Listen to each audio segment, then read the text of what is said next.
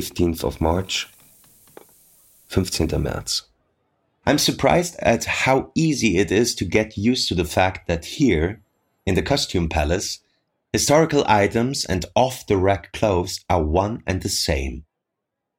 It's already normal to me that all items are grouped by country of origin and historical time periods, like they're on display in a museum. But it's also as if they're it's like they're on sale in a department store. Our items have, what are they called? Those labels, tags, with the size, waistline, and collar measurements. Of course, this shop display includes medieval suits of armor. One medieval knight is neatly lined up next to the other, on hangers made of iron. Ditto for the ancient Spartan spears and poisoned darts from Polynesia. They are bunched into quivers of 10 and 20 and stand there, ready to be loaned out to star once more in another Hollywood picture. What I do find difficult to get used to, even though it is a logical consequence of this line of business, is how much value is placed on outshining that which actually was. Hollywood apparently seeks to create the impression that the actual past was meager in comparison to the inventory on display. If one believes in progress, it is obvious that today's reproductions of the Middle Ages and antiquity should be bigger and better, perhaps more ancient and more medieval than the medieval and antique originals. Let's go back to the suits of armor stored in the part of the palace I have come to call the Knight's Hall.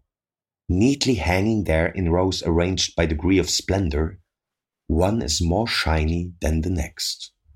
And all are so wonderfully spacious that the knights back then, known to have been knirpshaft tiny, could have played hide and seek in them. Luxurious metal cladding of this kind was nowhere to be found in the actual Middle Ages. Its objects have only today managed to catch up with us moderns. Or to be more precise, only we moderns have managed to elevate the Middle Ages to a level that can be tolerated.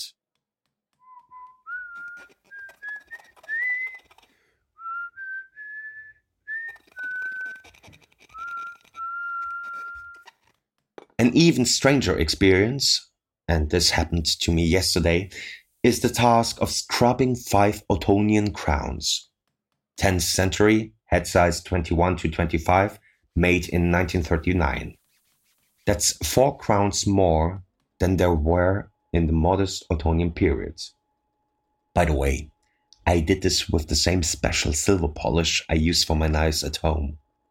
From now on, the brand will be known as History Polish to me. Tomorrow's strange task: to give a good deep clean to the 3 identical Napoleons. Year 1812, Battle of Berezina, style with a patch of sewn-on snow.